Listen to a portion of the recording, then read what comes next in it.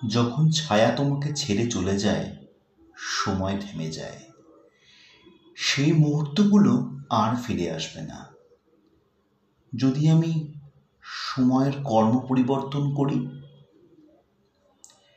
যে স্মৃতিগুলো তোমার সাথে অনেক বেশি জড়িয়ে আছে, তুমি কখন আমার ছায়া হলে, সেই মুহূর্তগুলো কি ছিল যখন আমি ছোটবেলায় ছিলাম? এটাও সেই মুহূর্তের সরলতা ছিল। আজ বলছিস একদিন তোকে ছেড়ে চলে যাব। সবসময় কোনো সম্পর্ক থাকে না। তাহলে হৃদয় শুধু এটা বলে, যখন ছায়া তোমাকে ছেড়ে চলে যায়, সময় থেমে যায়। শুধু রয়ে যাবে তোমার স্মৃতি, কিন্তু কোনো ছায়া থাকবে না।